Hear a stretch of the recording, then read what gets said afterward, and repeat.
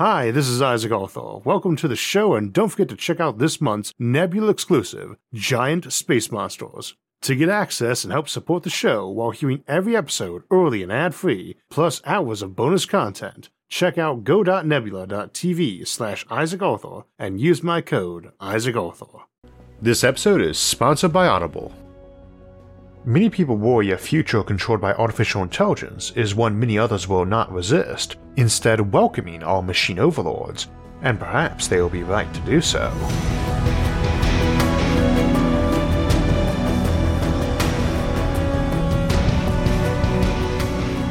So today we will be talking about governments run by artificial intelligence, computer minds telling us what to do.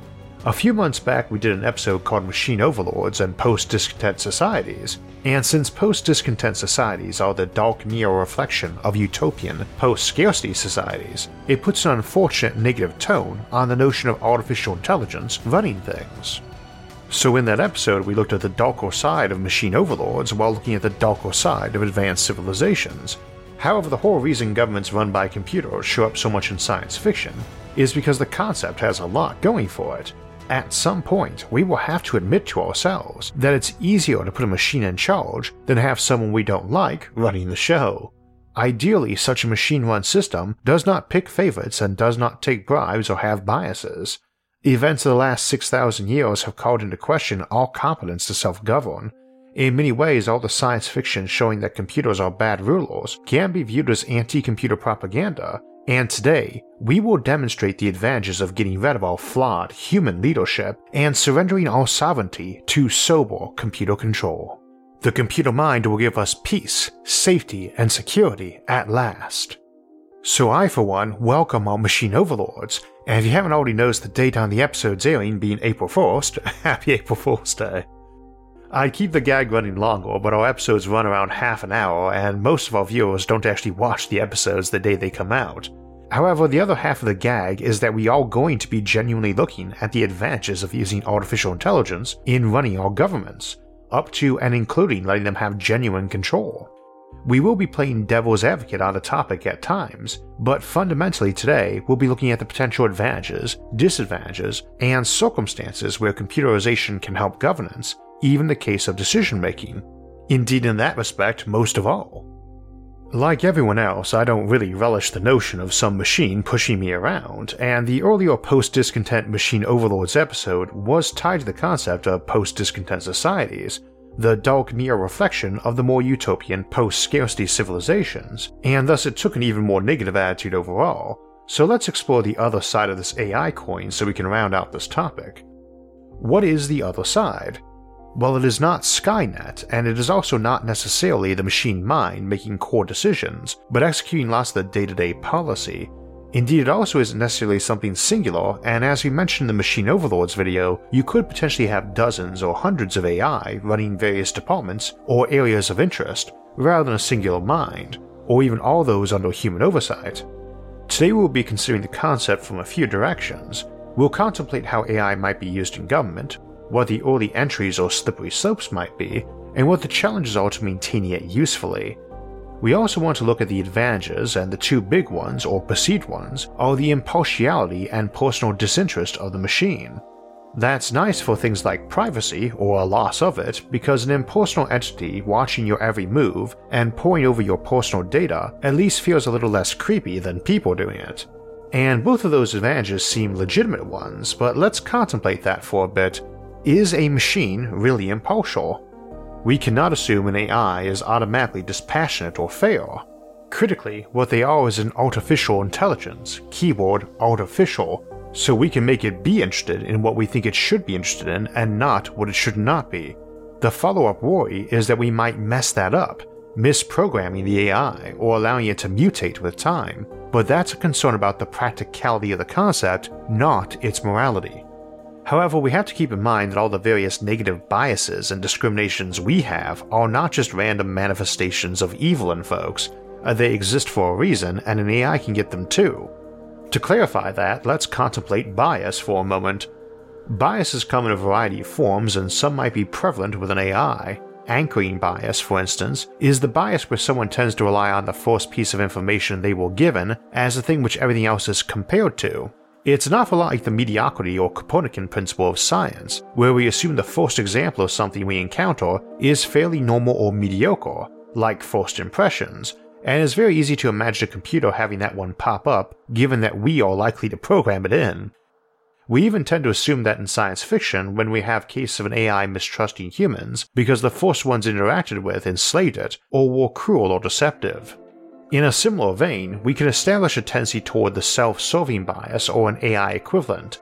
This is the one where an individual tends to mentally twist things to maintain or enhance self-esteem, typically by crediting themselves for successes and blaming outside factors for failures. Now, a machine might have an ego driving it and warping how it assesses events too, but we could see this manifest differently as something like it being programmed to give justice, believing to its roots that its decisions are most just, and thus tending to assume any side effects of its decisions that resulted in injustice were attempts at sabotage.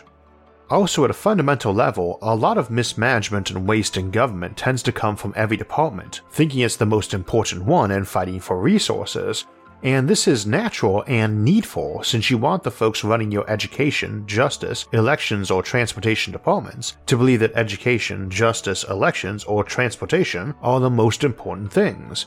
Keeps them motivated to do their jobs. And that's a bias an AI might be very likely to have, especially given that we might program it in.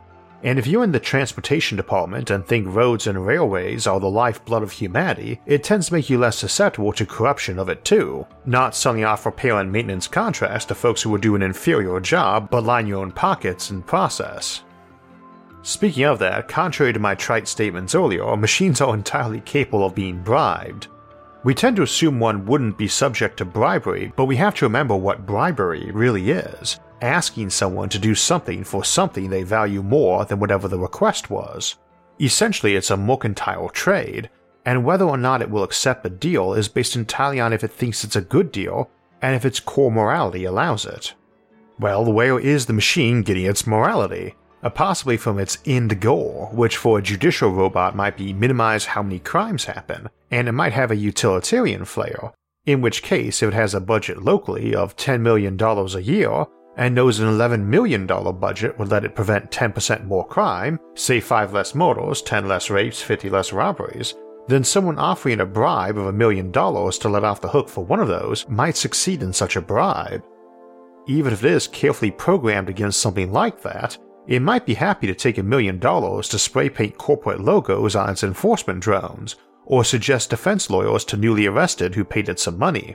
An end goal like that can also result in weird behaviors or decisions, what in a human we might call monomania, like it decides to minimize how many crimes happen in its district, which it estimates to be 1,000 a year, by killing everyone in the district, all million of them. It rationalizes that 1 million murders averaged over 1,001 years represents a long-term drop in crime. So too, the machine is just as capable of being blackmailed or coerced as we are. If it's in charge of making sure the trains run on time, you can threaten to blow up the tracks. Or less violently, inform it you are going to hold public protests, and you can either hold them where it will interfere with the schedule, or hold them somewhere it won't, in exchange for something. And then you can arrange to blackmail it with exposure to that deal, or the time it ran someone over in order to make the schedule. And artificial intelligence might be prone to monomania that way, but even if it is still likely to be able to understand concepts like public relations. So this illustrates ways in which an artificial intelligence can manifest the same bad behaviors found in humans rather than being impartial. However, I want to stress again that the key word there is artificial. We have the ability to alter the mind involved and engineer it, and even small changes might be well worth it. Indeed, small changes might be better. I've mentioned in previous episodes that we have 3 basic routes to artificial intelligence: copied, crafted, or self-created. Essentially, we can use a human or animal as a brain template on a machine, copying it, or we can program every line of code, crafting it, or we can create a self-learning machine that self-creates itself. I generally dub the last one the most dangerous type of AI, but in truth you would probably not do just one of these approaches but a combination of 2 or more. You might copy a human mind to serve as your basic template for a law enforcement AI, then tweak some aspects of it to diminish the personality of the copied mind, or heighten the desire to fairly follow the rules. You presumably start with an exemplar of the profession as the source of your copied mind template, and indeed we see something like this approach with the cyborg of the RoboCop franchise. We are contemplating outright uploaded minds today rather than brains in a jar or cyborgs, but same concept. If you want good police folks' trust, you maybe take the 100 best candidates from the existing pool and copy them and tweak as needed. Note I say the 100 best. Let us kill the notion of using a single mind for copying thousands of times from the outset. Diversity brings strength. It can bring weaknesses too, and folks do tend to use the term like a jingo, but it prevents a lot of potential problems.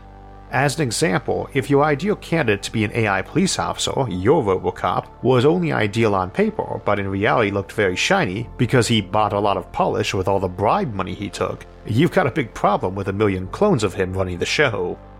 That's the extreme case, but not something to be ignored.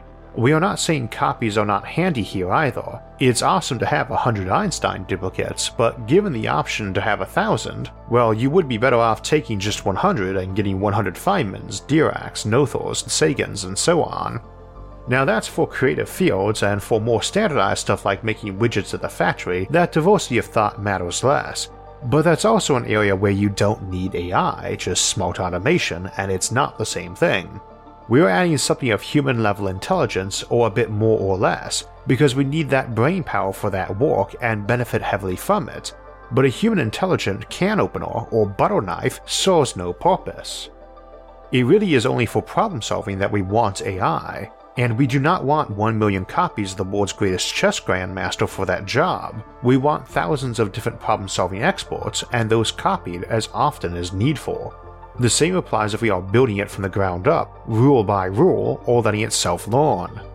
I think this multiplicity for the sake of different perspectives is an important one for dealing with AI fears in the future.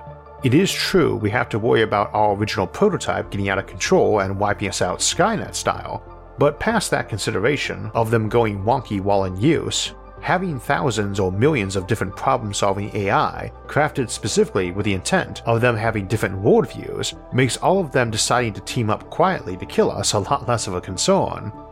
We often say that in many ways AI would be more alien to us than actual aliens, simply because aliens still have to evolve as the product of natural selection and survival of the fittest, and we'll share a lot of our perspective as a result. It is worth remembering though that AI are likely to be as alien to each other as to us as a result. When we're not making them with copies of ourselves as templates, and when we desire a variety of perspective, they will have little in common with each other as a whole, and are unlikely to have a majority that see themselves as a distinct group at odds with humanity as a group. In truth, given that AI would likely run a far larger spectrum of perspectives and goals than we see among groups of humans, the notion of a big group of them successfully teaming up in secret to overthrow us is less likely than a big group of humans teaming up to do so. You would probably have large groups of them opposed to each other. Speaking of humans doing stuff in secret though, the other big advantage of AI is that it potentially lets us maintain some privacy while keeping us safe from groups of people conspiring against us in secret, to make doomsday weapons in their basement or brainwashing devices for instance. Though its other disadvantage is that it's very good at invading our privacy. One of our big fears about the future is that it seems inevitable we will be spied upon, and an impersonal computer that's not judging us would seem to be better than a person.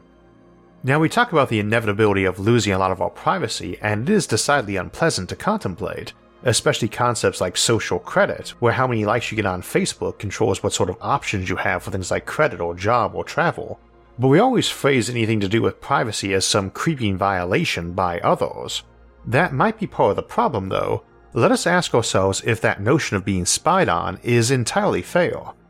The biggest external threat to a human is another human, and they are also our best potential friends and allies, so we look at each other and observe each other and practice concealing information from each other. We watch each other like hawks because the reality is that we have a lot more to fear from each other than we do from hawks or any other predator. Throughout history, we have used reputation, which is borrowing other people's observations of someone else, as a way to survive and prosper. Its dark companion is malicious gossip. But we never say paying attention to folks to know them better is wrong, quite to the contrary, or that seeking to have a good reputation is wrong, or that passing along that reputation is wrong. We praise word-of-mouth referrals, These all represent an exposure of your personal life and information, and it is never implied you have a right to control your reputation or delete it. What's being aimed for is accuracy and relevancy. We frown on information being passed along that is inaccurate or is accurate but seems like it shouldn't pertain to the inquiry at hand, good or bad, though especially the latter. If you are looking to partner up on a business venture with someone, you want to know if they have a history of bankruptcy or bad business decisions, but whether or not they like baseball or hate basketball really doesn't matter unless the business venture is sports related, or if you have a shared passion that can make for a stronger personal bond. We have a lot of other things that are marginally and occasionally relevant that are also hurtful, and this tends to be what we really mean by gossip when we're not talking about intentional lies. For instance, many might say it doesn't matter if your business partner got divorced some years back, and many might argue otherwise, but if they got divorced because their spouse caught them cheating on them with their previous business partner's spouse, then yeah, it probably matters. We also don't generally feel that businesses or public figures should be able to claim privacy to avoid reviews, and at the same time most businesses or public figures do often feel wrongly done by some given review or slur they feel is inaccurate. The reality is that we tend to feel our privacy is a right and the other people's privacy is an inconvenience. And we're not here today to say we're all hypocrites or that we need to learn to respect each other's privacy more, though both are probably true. What is essentially on the table is that we all have the right to gather information about the world around us, and the folks in it, and to pass that information along. Doing it in an agreed to, organized, and massive fashion does not necessarily make it wrong compared to small-scale disorganized or clandestine efforts. Admittedly, this is exactly what makes it so upsetting to a lot of us too. Big-scale, organized efforts are assumed to be very effective, and we would rather they were not. It's a bit like examples I like to use when discussing mind control or genetic engineering. In the past, folks often sold love potions, so someone could buy and sneak one to someone they desired to fall in love with them, or get a spell cast on them to do the same. We tend to dismiss that because we don't believe it worked, even though the person who did it presumably thought it did. Whereas we would be horrified by some science-proven method being used on us. Some lab mass-producing pills or subliminal messages that could actually make someone fall in love with someone else is 1,000 times scarier to us than some witch in a shack selling placebos, or at worst maybe something with mostly minimal effect distributed in minor quantities and low frequency. It's the same when we talk about whether or not it's ethical for parents to have designer babies with DNA picked out in a lab, but for untold centuries folks have often sought to influence the DNA of their offspring even though they didn't know what DNA was. How successful something is at doing something we think might be immoral probably should not be the judge of its morality. For that matter, while I imagine it varies from individual, I suspect most folks find a giant corporation spying on their purchasing habits via big data a lot less creepy and worrisome than a lone individual spying on us by talking to our friends and family and digging through our garbage cans. It doesn't make the idea of massive organizations spying on you feel any better, but when we ask ourselves not what right we have to privacy, but what right we have to prevent folks making observations about their world, including us, and sharing those with others, well then it does make it seem a little less morally certain, and maybe a lot less legally so. Such being the case, a dispassionate machine sorting our personal data might be preferable, especially since it can be forced to follow known rules that we programmed in. Organized surveillance then is maybe something that should be focused on ensuring the data gathered is only available when it's pertinent and maximized for accuracy. Credit scores are probably a decent example of this, regardless of one's opinion on debt. Various companies make their business monitoring how folks have borrowed and repaid debt, and various companies who lend money report the performances of those loans, and we get a credit score for an individual those companies make available on request. We often have strict rules on who can access this information, like a potential lender or employer can request a person give permission to see that score. A person has a right to say no, and that entity has a right to say fine, but we're not doing business with you if you won't let us check out how you've previously done business. We have a right to protect ourselves too. We also know that this process is virtually entirely automated by machines these days, and one might argue that's the sort of thing we would like entirely automated, barring the occasional human audit. This is an example of an AI-run system, not actually a government but the next best thing. We would tend to feel the same about something like diseases. It enhances our ability to protect folks from the spread of disease if we know who got it, when they got it, from whom, and where they have been since and in contact with who. I don't think many of us like the idea of having investigators poke and prod our daily dealings much, and folks are likely to lie about things they'd consider embarrassing, like how they got an STD. If it's a machine gathering and sorting that data though, like your positional GPS data from your phone and your health data from your Fitbit and comparing to other people's, anonymously, maybe it's less of a problem. The same applies for many other personal matters.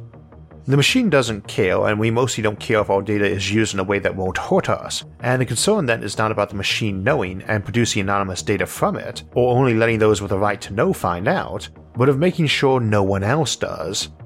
This tends to feel impossible because at a minimum someone needs to be able to check the data being gathered isn't nonsense, and verify that the right data is going to the right place without getting messed up or misdirected.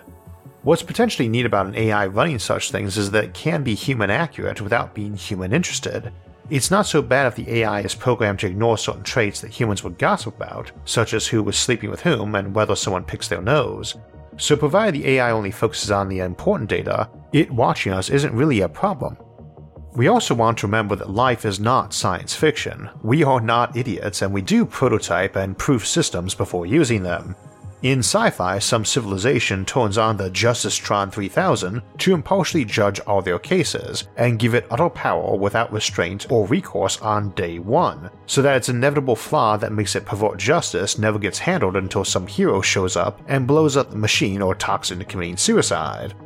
We have certainly implemented plenty of things before they should have been out of beta testing, but even at our most reckless, I can't imagine us doing that, or turning control of all our nuclear missiles over to some robot that was the first and only of its kind and still smelled factory fresh. Again, humanity has a history of making stupid decisions, but we're not truly idiots, and we are actually very good at survival. We are also very paranoid about survival, which is not necessarily the same thing as being good at it, but generally makes folks think twice about investing total power into something untested and not including an off switch. Again, today we are not necessarily talking about turning all government over to an AI, but ways AI can help run government, and what some of them will be in the future. We just got done with a census in the United States. We do one every decade, and we increasingly try to automate our counting methods and estimation techniques, both to save money and improve accuracy. One of the things we do with that data is to draw up state and federal districts for elected representatives, and it is easy to forget that until relatively recently, there were no computers involved in this. While UNIVAC 1, the upgrade of ENIAC that we usually consider the first computer, was built for use in the 1950 census, redistricting was mostly done fairly manually until the last few times. Folks often talk about using computers to assist in doing this fairly and neutrally, but since it only gets done every decade, we do not get a lot of opportunities for testing plans out. It's been a topic of interest of mine for the last couple of censuses, how we would automate that better, and in my household too, since my wife's district here in Northeast Ohio for the House of Representatives will doubtless change this year and give us a bit of a different perspective I never had when contemplating in the past, particularly as what factors can or should matter. Now, a computer won't draw you the most fair map anyway. It will just take various human value judgments turned into algorithms and produce a near infinity of possible maps. But an AI is in a better position to be fed more abstract factors. As an example, while there are always worries about gerrymandering of districts, we often tend to find the districts that look like tentacle monsters most egregious. Which may or may not be so for a given district, but ignores that in the US, if you're trying to keep something like a city intact as a concept and adding folks who feel connected to that city, that those connections are by roads in a very literal sense, and folks often build their homes along major pipelines to that city, especially those who are economically or culturally linked to that city and thus might be viewed as more appropriate to share representation with them. As a result, you can get something that looks like a tentacular monster. An AI might be better at noticing pertinent trends we would never even think to raise though. Districts have to be built to a certain population size, and you often need to pick which of a couple border towns should fall into which of the two bordering districts, and there are a ton of factors folks can include. A tendency to shop in one district over another, or send kids to the college in the one, or the factory in another one that employs tons of folks for that town, or that the majority of the towns are fans of a sports team in one district, not the other, or that the diocese of that town is in the one district, not the other, or 100 or 100,000 other minor factors we would not note or might note but not be willing to acknowledge as relevant, but an AI might. And even better, that one AI might notice where 10 others with different perspectives did not. Again, using AI doesn't mean abandoning the value of diversity of thought and perspective, quite to the contrary. Same sort of thing applies to governance at large. A computer sorting through huge amounts of apparently irrelevant data can note that unexpected things are causing unexpected effects, like crime rising in an area because of the weather, and hot weather is often correlated to violent crime. It is very hard to assess how effective various approaches to punishment or rehabilitation are, simply because we can't pull all the factors out and see what was or wasn't relevant, especially in a case-by-case basis, and the same is true for a lot of programs. Even if you can remove people's personal bias for their preferred program or approach, it is just too much data to sort through. Now, how does this creep into becoming an AI actually running our governments and not just being a tool of the governments? Well, we see the value and the problems, but again, the main value is problem solving and decision making, and people fight for the privilege and responsibility of doing those, which is ironic in that decision making is documented as one of the biggest causes of personal stress. So while we might put an AI in there at some point and in some way, it would be with resistance. Picking who makes decisions for the government is a decision of the government, and the folks currently running it are not likely to actively embrace being replaced by a machine. However, the value of AI is not really in big decisions as it is in millions of minor decisions. Consider an AI that has the authority to alter how long traffic lights run inside a set of parameters, say 15 to 45 seconds, and can correlate data to decide that 10 in a given town, universally set to 30 seconds, can be adjusted each individually by traffic data to 29 seconds, 34.2 seconds, and so on, and can be readjusted every day as data changes. Something everyone might agree was a good idea but took too much time and attention from a human. The machine that can look intelligently can decide which order roads need to be plowed in the snow, not just by raw traffic usage patterns or least distance calculations, but by actually knowing when residents on a given road left their homes. Maybe by analyzing each resident's personal work departure time over a year, maybe by guessing off when house lights turned on, maybe simply by being able to talk to the AI running someone's smart house that can just flat out say, Dave is leaving at 4:57 a.m. this morning to go to the airport for a trip. Please plow our road before then, not the usual 8 a.m. It may be that one day we will let artificial intelligence make the big decisions for us or consult and advise on them, but for now, I think the pathway to AI-run government is not in turning over the big decisions, but the trillion minor decisions we lose out on from not having the time to even think about them, let alone make them. Not only does that offer us a lot of gain and the loss of a lot of waste, but helps with stress too. Again, decision making is usually ranked as one of the most stressful activities, almost regardless of how important that decision actually is. So it really isn't about welcoming our new machine overlords who will be able to help guide us from above, but rather the AI handling all the trivial problems we do not want to handle, and all the personal data we do not want anyone else to handle. Machine minds running things is usually portrayed pretty negatively in science fiction, but not always, and we see some good examples in classics like Isaac Asimov's robot novels or Ian M. Banks' Culture series. But we also see a wonderful example of AI in Marquis Cooper's Morkiari War series, where in one case we have an AI who was the planetary governor of a colony, given explicit authority to intervene for constitutional violations by the elected human rulers. The AI is a very interesting character, both human and alien, and Cooper does an amazing job with not quite human characters, like AI, and many of the main characters who are transhuman soldiers. We'll be looking at transhumanism and posthumans later this month, and Cooper does a great job with their abilities and perspectives too. And along with David Weber, he's one of my favorite military sci-fi authors, so I'm glad to give the Audible Audiobook of the Month award to his novel, Hard Duty, book 1 of his excellent Morkiari Wars series, which is available on Audible. Audible has the largest collection of audiobooks out there, indeed it's so large you could hit the play button and still be listening to new titles a few centuries from now. And as an Audible member, you will get 1 credit every month good for any title in their entire premium selection. That means the latest bestseller, the buzziest new release, the hottest celebrity memoir, or that bucket list title you've been meaning to pick up. Those titles are yours to keep forever in your Audible library. You will also get full access to their popular Plus catalog. It's filled with thousands and thousands of audiobooks, original entertainment, guided fitness and meditation, sleep tracks for better rest, and podcasts, including ad-free versions of your favorite shows, and exclusive series. All are included with your membership so you can download and stream all you want, no credits needed. And you can seamlessly listen to all of those on any device, picking up where you left off. And as always, new members can try Audible for 30 days for free. Just visit audible.com/Isaac or text Isaac to 500-500. So we're into spring and April is underway, and we'll return next Thursday to the Fermi Paradox series for a long requested topic, a detailed look at Drake's equation. Then we'll shift to look at advanced human civilizations in terms of longer lifespan, post-humans, post-scarcity, and purpose, before switching back to the Fermi Paradox again to look at how multiverses alters the equation. If you want to know us when those and other episodes come out, make sure to subscribe to the channel. And if you'd like to help support future episodes, you can donate to us on Patreon or on our website, isaacarthur.net, which I'll link in the episode description below, along with all of our various social media forums, where you can get updates and chat with others about the concepts in the episodes and many other futuristic ideas. You can also follow us on iTunes, SoundCloud, or Spotify to get our audio-only versions of the show. Until next time, thanks for watching, and have a great week.